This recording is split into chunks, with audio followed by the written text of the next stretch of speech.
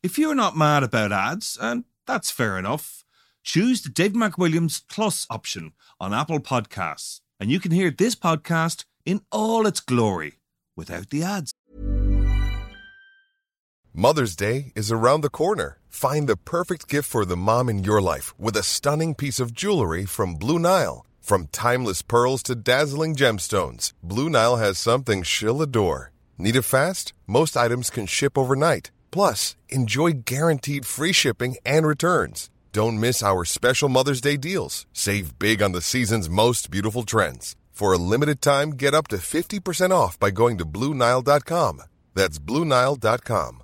Hey, I'm Ryan Reynolds. At Mint Mobile, we like to do the opposite of what Big Wireless does. They charge you a lot, we charge you a little. So naturally, when they announced they'd be raising their prices due to inflation, we decided to deflate our prices due to not hating you. That's right. We're cutting the price of Mint Unlimited from $30 a month to just $15 a month. Give it a try at mintmobile.com/switch. $45 up front for 3 months plus taxes and fees. Promo rate for new customers for limited time. Unlimited more than 40 gigabytes per month. Slows full terms at mintmobile.com. To understand the economy, you have to understand human nature. This podcast is powered by Acast.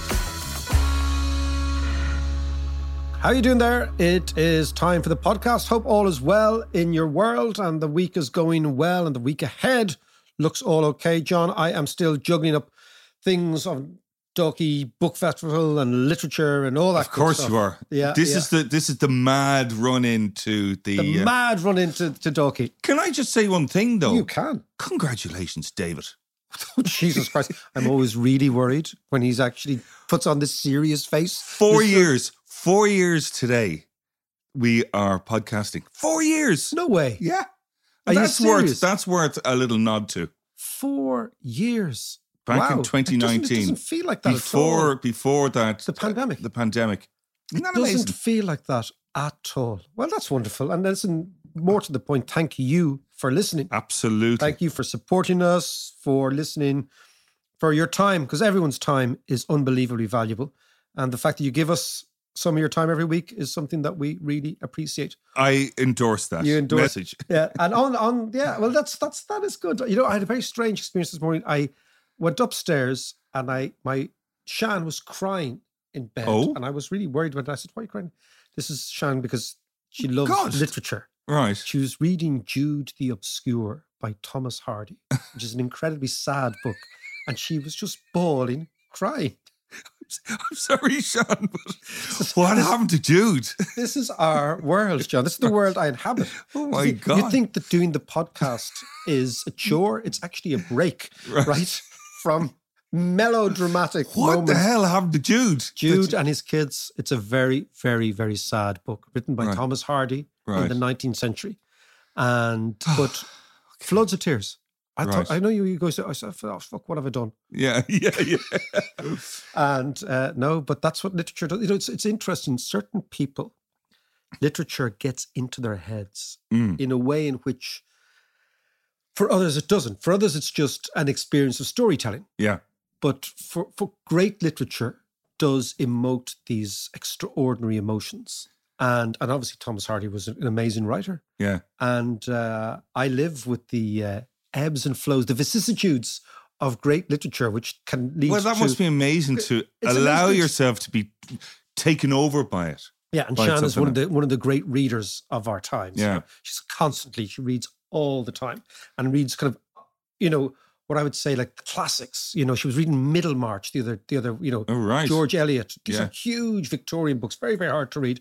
But Middlemarch, which is, again, it's a sociological sort of invented village in England, again, in Victorian, but Jude the Obscure, whatever it did, the floods. Yeah. The floods. Jesus. The floodgates opened. Anyway, enough of that carry on. Let's talk about what's annoying you and what's on your economical radar this week. Well, quite a few things, actually. I tell you what, let's start with America, because I'm curious about all the noises coming out of America is talking about kind of debt ceilings and, the government going to fall off the precipice and, fall off the cliff. And they're going to shut down government. I don't really understand this. Like, How can you shut down a government? Why? And why would you even want it? It's a bizarre thing. By the way, we are going to be talking about Irish sovereign wealth funds. Oh, that's another thing. Do it in a minute. And another thing. And another thing I'm not prepared to stay quiet about, says John. Can I have 2 pints, please? And one last thing, right? I have something in my mind that I am not prepared to let go. A dog with a bone. Okay, the debt ceiling is a bizarre, almost uniquely American creation. Yes, yeah. So we know that America is deeply divided ideologically, right? And we know it has never been as ideologically divided. And on the one hand is, just in terms of shorthand, are the Democrats who spend more money. And on the other hand are the Republicans who claim that they spend less. Yeah. But in actual fact, in power, the Republicans always spend more. Right, so it's a very strange trope to use that, nom de jour, okay? It's a very strange sort of canard fiction, right? So what you have is, within the Republican Party, you have, of course, the remnants of the Tea Party. Yes. Right? And the remnants of the Tea Party are the base of Donald Trump, who tend bizarrely to be the people who would most depend on government if they could, because they're poorer, but they have adopted this bizarre situation where they embrace the politics of Elon Musk, even though they live in a trailer park. Yes, right? yeah. Makes no sense. All the red states are kind of... And they're poor. Yes. So for them, a line in the sand is government spending. And the way they calculate this is the amount of debt the United States is incurring. Now, the first thing to say is the United States debt, gross national debt, has increased dramatically over the last 20 years. Not over the last 2 or 3 years, over the last 20 years, right? And the way... Why? Because they spend lots of money. The United States spends lots of money. It runs deficits. It's got current account deficits. Right. The United States... And it's also got this, what they call the exorbitant privilege of having the world's reserve currency. So if you have the For now. So if you have the world's reserve currency and the rest of the world needs dollars, because the rest of the world is always short of dollars, right? It needs dollars. So the Americans can actually run deficits. And it's proven that they can run deficits of enormous deficits without impacting profoundly on the rate of interest charged on those loans. Now, the rate of interest is going up now, but that's because the Federal Reserve is actually raising interest rates. And the long-term interest rate is only the short-term interest rate plus a risk premium. Yes. So it's not the apocalyptic scenario where you get in Argentina or you got in Ireland in 2012, where in actual fact the markets just shut down for us. There's no evidence of the markets shutting down in America, right? Right. And that enormously pisses off Republicans because they believe in what I would call blackboard economics, right? Which is if the supply of something goes up and up and up and up and up, eventually the price will fall. Yeah. Right? That's that kind of household economics versus government economics. Well, I would say, So they take the Margaret Thatcher view that basically the government is like a household. Yeah. So all households have budget. And if you expand your budget deficit indefinitely, you go bust. Yeah. But the problem is if you print money, there's a difference then between the issuer of money and the user. So you and I are users of money. Yeah. Now, our kids might think we're the issuers, right? Ain't but that the truth? Exactly, but we're not. We're users. So we have a budget constraint. Yeah. But the state, on the other hand, the United States, the Fed, combined with the Treasury, doesn't really have a budget constraint. And the budget constraint should manifest itself in the rates of interest, what we call default premiums. But there is no default premium in the United States at the moment, right? So the Republicans are really pissed off about this. So your friend Trump, okay, yes, who is now bereft, having been charged, accused, and found guilty of sexual misconduct. And still doubles down on everything, is now trying to appeal to the base. And he's saying now that the debt ceiling has been breached. So every couple of years, the Americans have the Congress, they all sit around and they say, okay, we're going to borrow this much and no more. And every year they get to this day where the debt ceiling has been breached and suddenly they do a backroom deal, smoke and mirrors, the whole thing, and they increase, right? So they increase the amount of debt the United States can have. So it's now $31 trillion. Just stall the ball there for a second.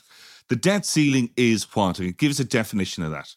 It is the roof, the ceiling on the amount of debt the American government can incorporate. And it is nothing more than a piece of paper signed by Congress. But where does that number come from? The number comes from a way in which the Republicans have tried to discipline It's all about discipline, right? We cannot do this. And it comes from the Tea Party, right? We cannot possibly have a debt ratio more than X, right? Right. So now the American economy is... But is it based on any equation or no. It's a David Drum thing. It's finger in the air. You have to pluck it out of your arse. Yeah. Right? Yeah. Now, the equation that you speak of materializes if the markets reject American debt. Then you have default premium, and then interest rates in the long term in the United States will go through the roof. Okay. Because the expectation is America would default on its debt. Now, the fascinating thing about defaulting, right? What the Republicans, because they are so... That type of Republican is so economically nihilistic and ill-informed. What they're kind of saying is that on the 15th of July, we'd hit the debt ceiling and then America can't pay its bills. Yeah. So we will default on some obligations of the state, right? Yeah. And then you say, well, how many obligations? And they say, just some, right? Now, the problem is it's like you can't be half pregnant, right? Yeah. It's the same thing in default. You can't half default because then you cross default against everything. So I think eventually they will do a backroom deal and the debt ceiling will be raised. As they've done over the years. But what's fascinating now is that the chaos that is created by the fear that America might default would typically in political circles be something that most politicians would try to keep a lid on, the chaos. But the way in which American politics has evolved, the chaos is the currency for most of these fucking agents. Right. Right? Because they're on CNN now saying debt ceiling. So the very chaos that politicians should always be trying to remove is the very oxygen of publicity that these Republicans want to get them on Bloomberg and CNN and to get them on, I was about to say Tucker Carlson, but he's gone now, isn't he? Yeah, he'll crop up somewhere else. But some of the things, right? So you have this bizarre realpolitik going on where there is a massive incentive on the part of Republicans to ham up their indignation and to go right down to the wire because it gives them publicity, right? Yeah. Whereas it's very clear that the Biden White House is trying to take the heat out of this situation. The background noise, of course, is the fact that there is no debt crisis in the United States. It's an entirely manufactured crisis, right? So it's not a situation where the markets say to the Americans, we won't accept your paper. On the contrary, so it's all theatre. And the upshot of this is actually quite serious on a personal, individual basis. Because what it does is it creates this background of fear and tension and anxiety. And that in itself gives rise to all sorts of other social shit that goes on. And as a general rule, anxiety is not good, which is why you're still taking your Prozacs. Yeah. We're all taking, John and I are munching away here, okay? Right? But there is one little element here. In the financial markets, just imagine they don't get a negotiation. Just imagine the Congress decides not to hold back. Just decide the Republicans decide, let's try and bankrupt the country.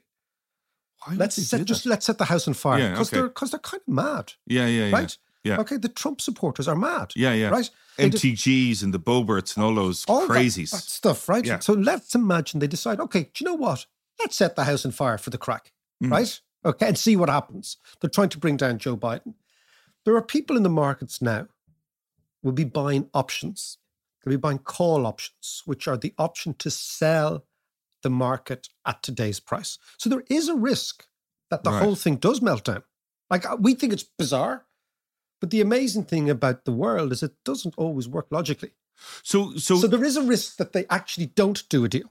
Right. And there is a risk that the United States defaults on the half-pregnant idea, right? That in fact, what happens is Congress isn't able to cobble together another extension. Yeah. In this case, financial markets are looking at a default in the United States.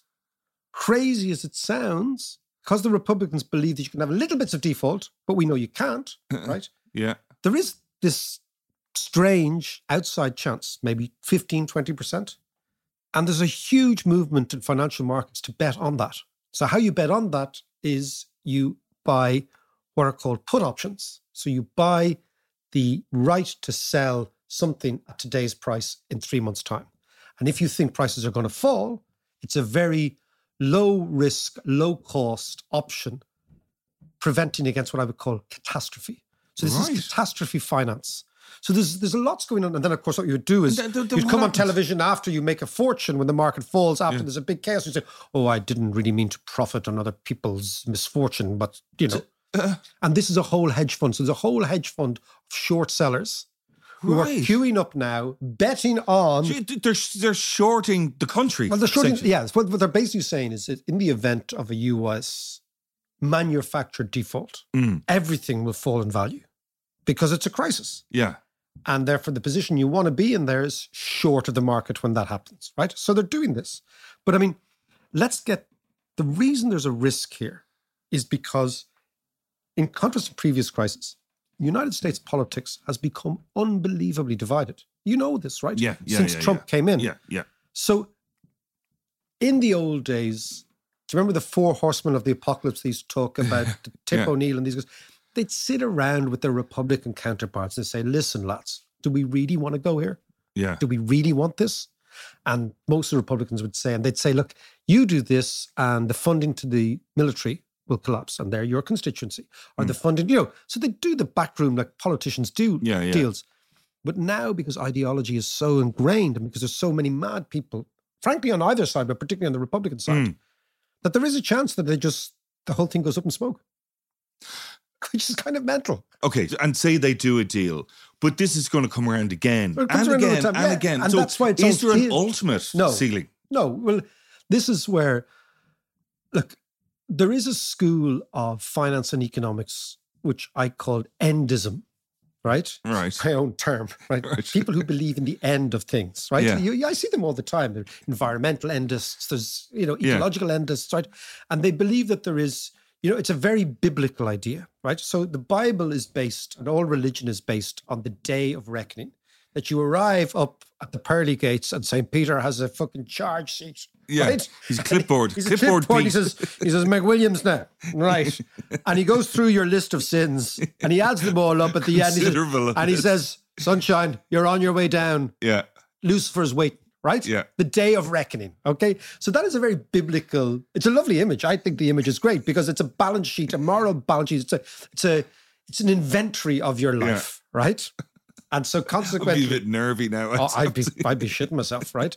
And I think most of our listeners would be shitting themselves too, right? So think about that. So that's a biblical idea. And that's where the morality of money, there's a lot of people who believe that money and economics and finance is a morality game. Yeah. About good and bad behavior. Yeah. Bad behavior, we're going to talk about this in a second. Bad behavior is spending, good behavior is saving. Right? Yes. So they believe there's a day of reckoning. And so they would say, the debt ceiling is only a simulation for what will happen sometime down the road where there is a day of reckoning and the whole thing goes... Right, yeah. That's horseshit. It doesn't work like that, right? Yes, you do have economic crises. Yes, those crises are sometimes forecastable. And yes, there may well be a figure somewhere in the future where the United States cannot pay their debts. But in that scenario, globalization will have been over. The dollar will have collapsed. The United States will have had huge deficits. It'll have a government that can't function. China will have emerged. It's the endist worldview. Yeah. It comes from my friend Max Nordau, a 19th century writer who wrote this book called Degeneration, right? A fine book, right, but a little bit pessimistic about the world. Not a great laugh. Not a great laugh. You're not bringing him to McKenna's. You're not bringing Max. Sit him in the corner. Say, Max Nordau now. Just give him some grits. Let him shut up. You're basically saying to Max is a Tator king. Yeah. Sit in the corner. So that is the debt ceiling. That's fascinating stuff because, all this is going to play out in the next little while. Yeah, a couple of weeks. Yeah. We're in an interesting few weeks. Absolutely we are. Yeah. So, come here to me. I'm here. The other big story of last week on the home front is, of course, this huge windfall that we've come into and this sovereign wealth fund. And then the big argument, of course, is, which is a bit ironic given that we're in a cost of living crisis and all the rest, we're arguing about what the hell are we going to do about this? Let's talk about that. I want to get into that after we earn a bit of wealth. Exactly. Wealth provision.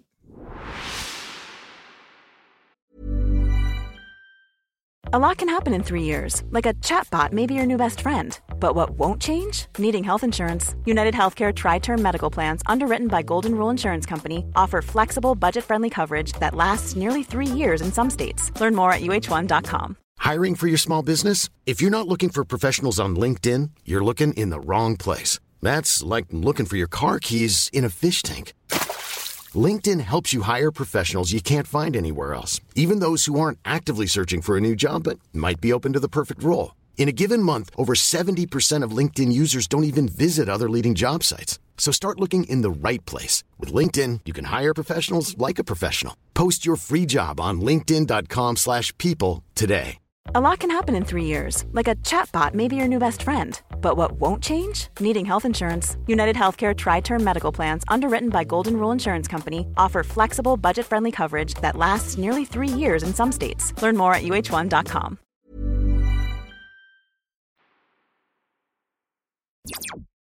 So we've come in for a few bob in our back pocket. Yes. And there's loads of discussion on what we should do. Should we stick it under the mattress? Should we put it into Bitcoin? Should put it on the horses like Bertie Ahern. Yeah. But what should we do with this Plasterer, one of the finest horses that ever come in. Absolutely. So what should we do? Okay. Everybody, loads of ideas. And I know, can I just say this one thing? That I know that with this kind of money, it's not something that we should put into kind of day-to-day expenses.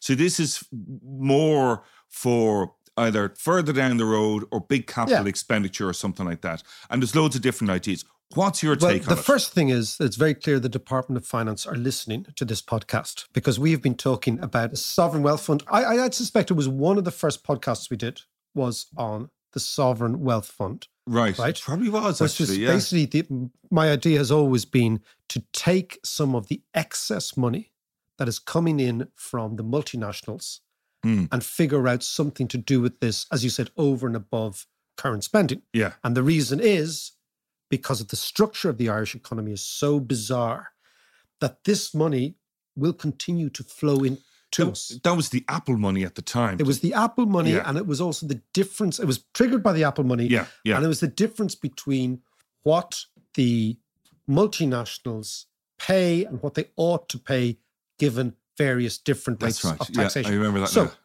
Here we are. So after many years of campaigning for this, the Department of Finance has obviously decided to fold up their tent and say, yes, fair enough, the check's in the post, right? So that's the first thing. Now, quite interestingly, in 2022, when there was the discussion about whether or not Ireland would go from 12.5% to 15% tax, the Department of Finance came out with a statement saying that we would actually have a fall in corporation tax revenue. And as you might have remembered, this podcast said, no, we'll have a rise in tax revenue, right? So let's just think the background noise is very strange. Now, tax revenue is true, actually. I know it is. Yeah. They never own up to this stuff. Yeah. But tax revenue is different. But so basically what has happened, right, is that because a significant chunk of the Irish economy operates in this extremely high velocity international world through the multinationals, that significant chunk, it's about 10 or 15% of the workforce, generates an enormous amount of tax revenue because the productivity of those workers is so much higher than everyone else, simply because they are working in a capital base which is plugged in to corporate America rather than into the domestic economy. So as a result of this, John, I don't believe it is accurate to call this a windfall, because a windfall, which is what most economists call it, means that it's a one-off. Yeah. It's an unusual thing, right? That's a windfall. That's what we understand by the term windfall. I believe this is a continuum, that this will continue to generate excessive taxation revenues over and above what is needed for the economy at any stage in time. Yeah. So that's the first thing. I mean, that's a good point, because why would it stop? Precisely. Yeah. Precisely, right? And this is the first thing. So what happens sometimes when people see something which is unusual, as a general rule, we think this is a one-off. Yeah. But in actual fact, this could well be the new normal. I'm not saying it will be the new normal, but it could be. So basically, economists look at taxation revenues and they ebb and flow, and people can argue whether they're going to flow or they're going to ebb. I think this taxation is as likely to flow as ebb in Ireland, is all I'm saying. I'm not saying one or the other, but, it's as likely to flow as it is to ebb. Yeah. So you might have this stuff coming for quite some time. Now, the Department of Finance says, we're going to put this aside, right? And the problem is, of course, what they've done is their usual thing. Is they said, we're going to pay down debt with this. Yeah. That is the most fucking stupid thing I've ever heard, right? And I'll explain to you why. Why? Or we're going to put it into a pension fund for future generations. Again, another unusual thing, because it shows, the pension fund idea shows an extraordinary obsession with the income of people when they're getting old, rather than the opportunity of people when they're getting young. Unless you create an economy where the young people are generating tax revenue, you will hit a pension crisis anyway, irrespective of what you do with your excess savings. Okay, yeah. Right? Yeah, because what I was going to say is we are an aging population and, there is going to be a pension crisis. But what you're saying is... I'm not sure there is. You see, I'm not sure there is. So this comes back, right? These are all assumptions, right? The population is aging here. There is absolutely no doubt about that, okay? Yeah. And right now, maybe the population is at its sweet point. I think it's about 4 workers to every 1 retiree, right? What is very clear to me is going to happen is that the pension age is going to increase here. Just say, politics is a very simple bet. If you encourage the middle-aged to bet on policies that's going to enrich them as they get old, you're going to get voted in. Think about this, right? Of course. So there's a slyness in this as well, right? The other thing is that with the way in which demographics are going to change, with the way in which immigration is going to change, it's not necessarily the case that the Irish population is ultimately going to get profoundly much older. But much more interesting is, what type of society do we want to create here? Do we want to create a society that rewards us for getting old and at the same time penalizes people when they're young? Yeah. Which is exactly what we're trying to do here. Yeah, I see that. I think that's completely wrong. So that's part that we'll talk about in a second. The other thing is the idea of using current revenue to pay back debt when you are in a monetary union. Imagine this. We're in a monetary union with Germany and France, incredibly old countries. The rate of interest that we face in a monetary union for our debt is determined not by Irish workers, but by old German pensioners. So we are in a situation where paying down debt makes no sense at all. At all. It makes no sense in anything because our growth rate is much, much quicker. So But can I just ask you that the interest rate is rising, so therefore our repayments are rising? The interest rate is rising not because our debt is going up. The interest rate is rising on Irish debt because the ECB is increasing interest rates to get rid of inflation. But once it gets rid of inflation, interest rates will come down again. Right. Okay. So this is, sure. The Department of Finance in Ireland is intellectually traumatized by previous debt crises. One in the 1980s, early 80s, one in the late 1980s, another one in 1992, right? This was all before we joined the monetary union. This is all the same fellas in there. It's the DNA of the thinking. Institutions have DNA. I've always felt institutions have I know what you mean. institutional thought processes. Yeah. And of course, they look at the 2012 currency crisis or the debt crisis in Europe and in Ireland. I mean, we were in an IMF program, but the reason we were in an IMF program was because the economy completely collapsed. And when the economy completely collapsed, because of the policies that the Department of Finance endorsed. So they were the people who actually stood over the policies from 2000 to 2008. The craziness. And then the economy collapses. And then they go and get the IMF. And then rather than learn from their mistakes, they just simply act as, it's like PTSD. Right? And because of PTSD, they don't think straight. So what I'm saying is, using this money to pay back debt, madness. Really madness. And it comes back to this point that we made the other day, which is that paying back debt is just using easy slogans to replace hard thinking. And economics is all about hard thinking. So the thinking is, how do we create, with this money, a society that is as dynamic as possible, and the dynamism we create pays the taxes to actually pay the pensions of people in future, rather than, and it comes back to officialdom in Ireland, not understanding the magic of money, that money is an energy. I come back to this all the time, that basically if you see, and it's not a slag on accountants, well, we do have a cut at accountants all the time, but we do love you, right?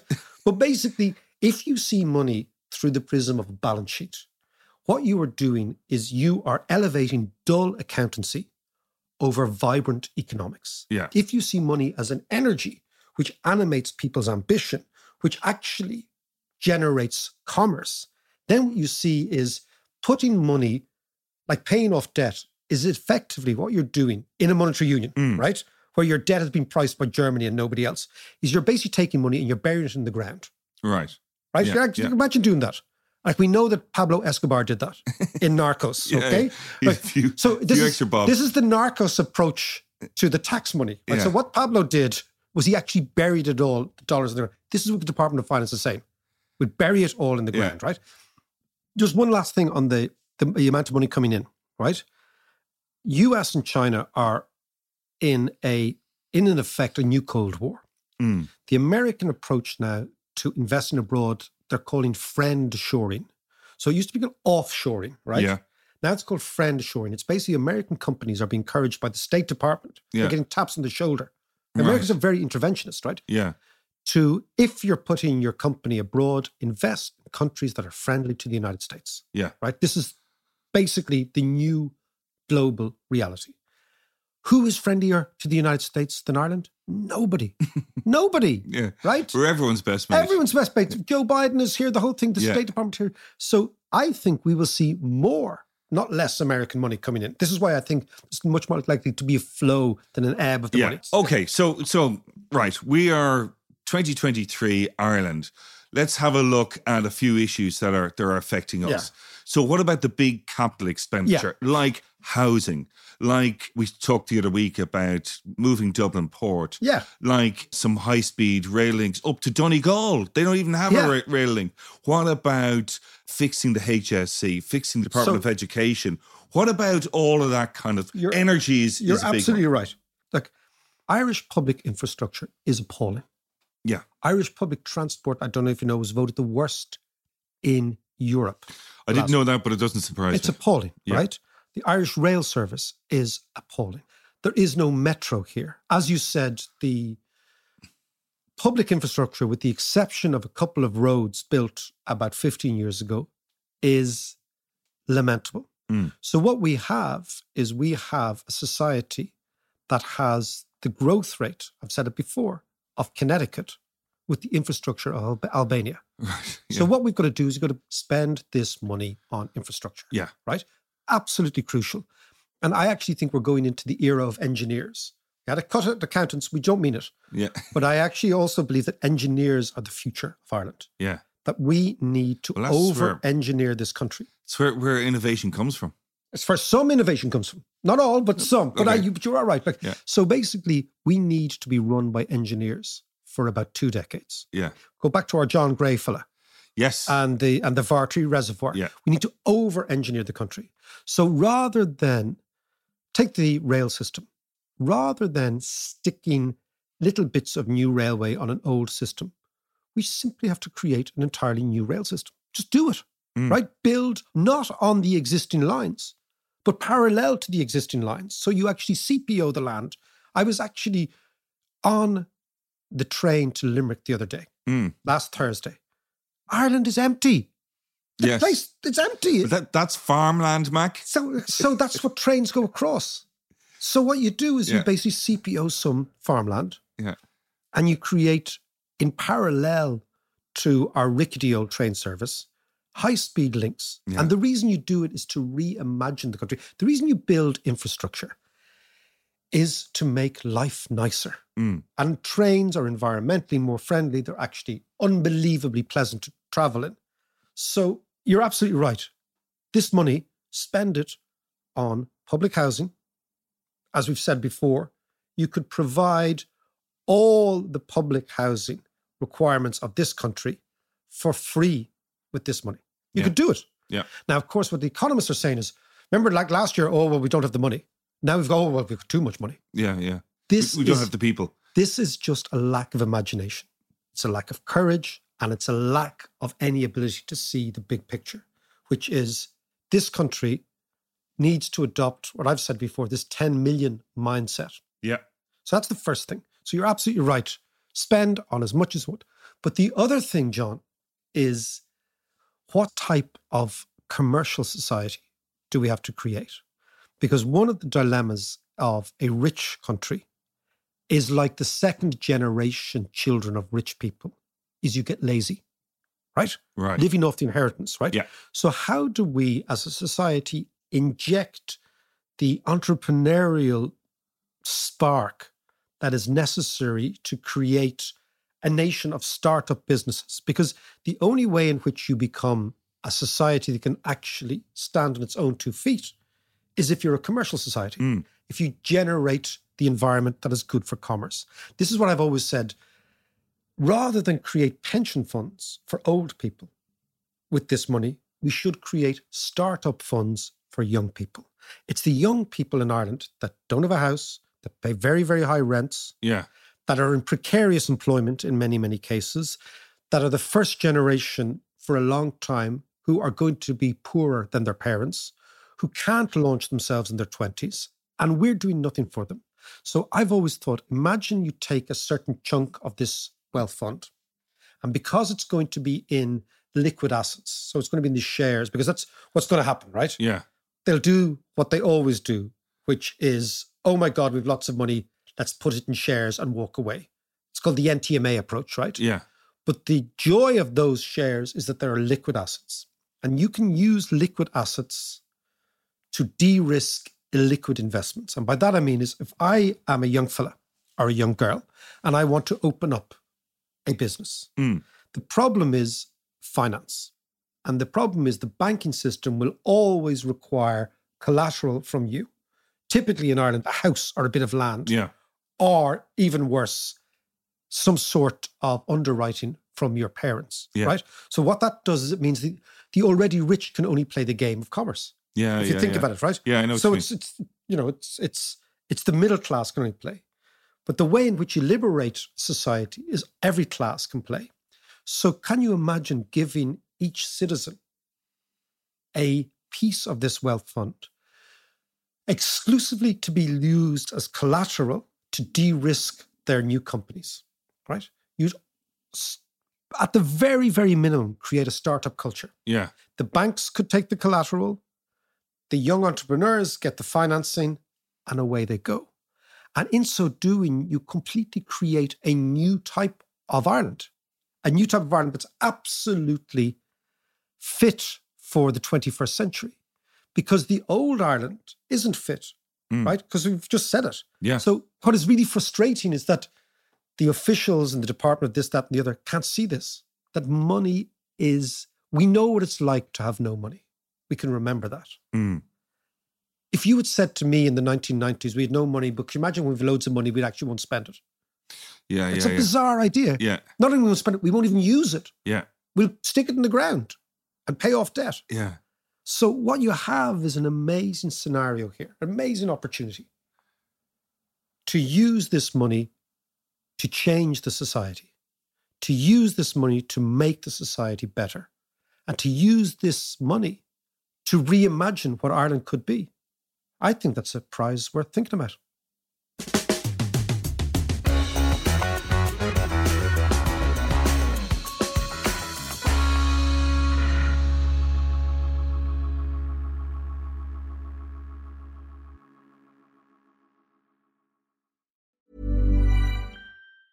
Small details are big surfaces. Tight corners are odd shapes. Flat, rounded, textured, or tall. Whatever your next project, there's a spray paint pattern that's just right. Because Rust-Oleum's new Custom Spray 5-in-1 gives you control with 5 different spray patterns. So you can tackle nooks, crannies, edges, and curves without worrying about drips, runs, uneven coverage, or anything else. Custom Spray 5-in-1. Only from Rust-Oleum. Hey, it's Danny Pellegrino from Everything Iconic. Ready to upgrade your style game without blowing your budget? Check out Quince. They've got all the good stuff, shirts and polos, activewear, and fine leather goods, all at 50 to 80% less than other high-end brands. And the best part? They're all about safe, ethical, and responsible manufacturing. Get that luxury vibe without the luxury price tag. Hit up quince.com/upgrade for free shipping and 365-day returns on your next order. That's quince.com/upgrade.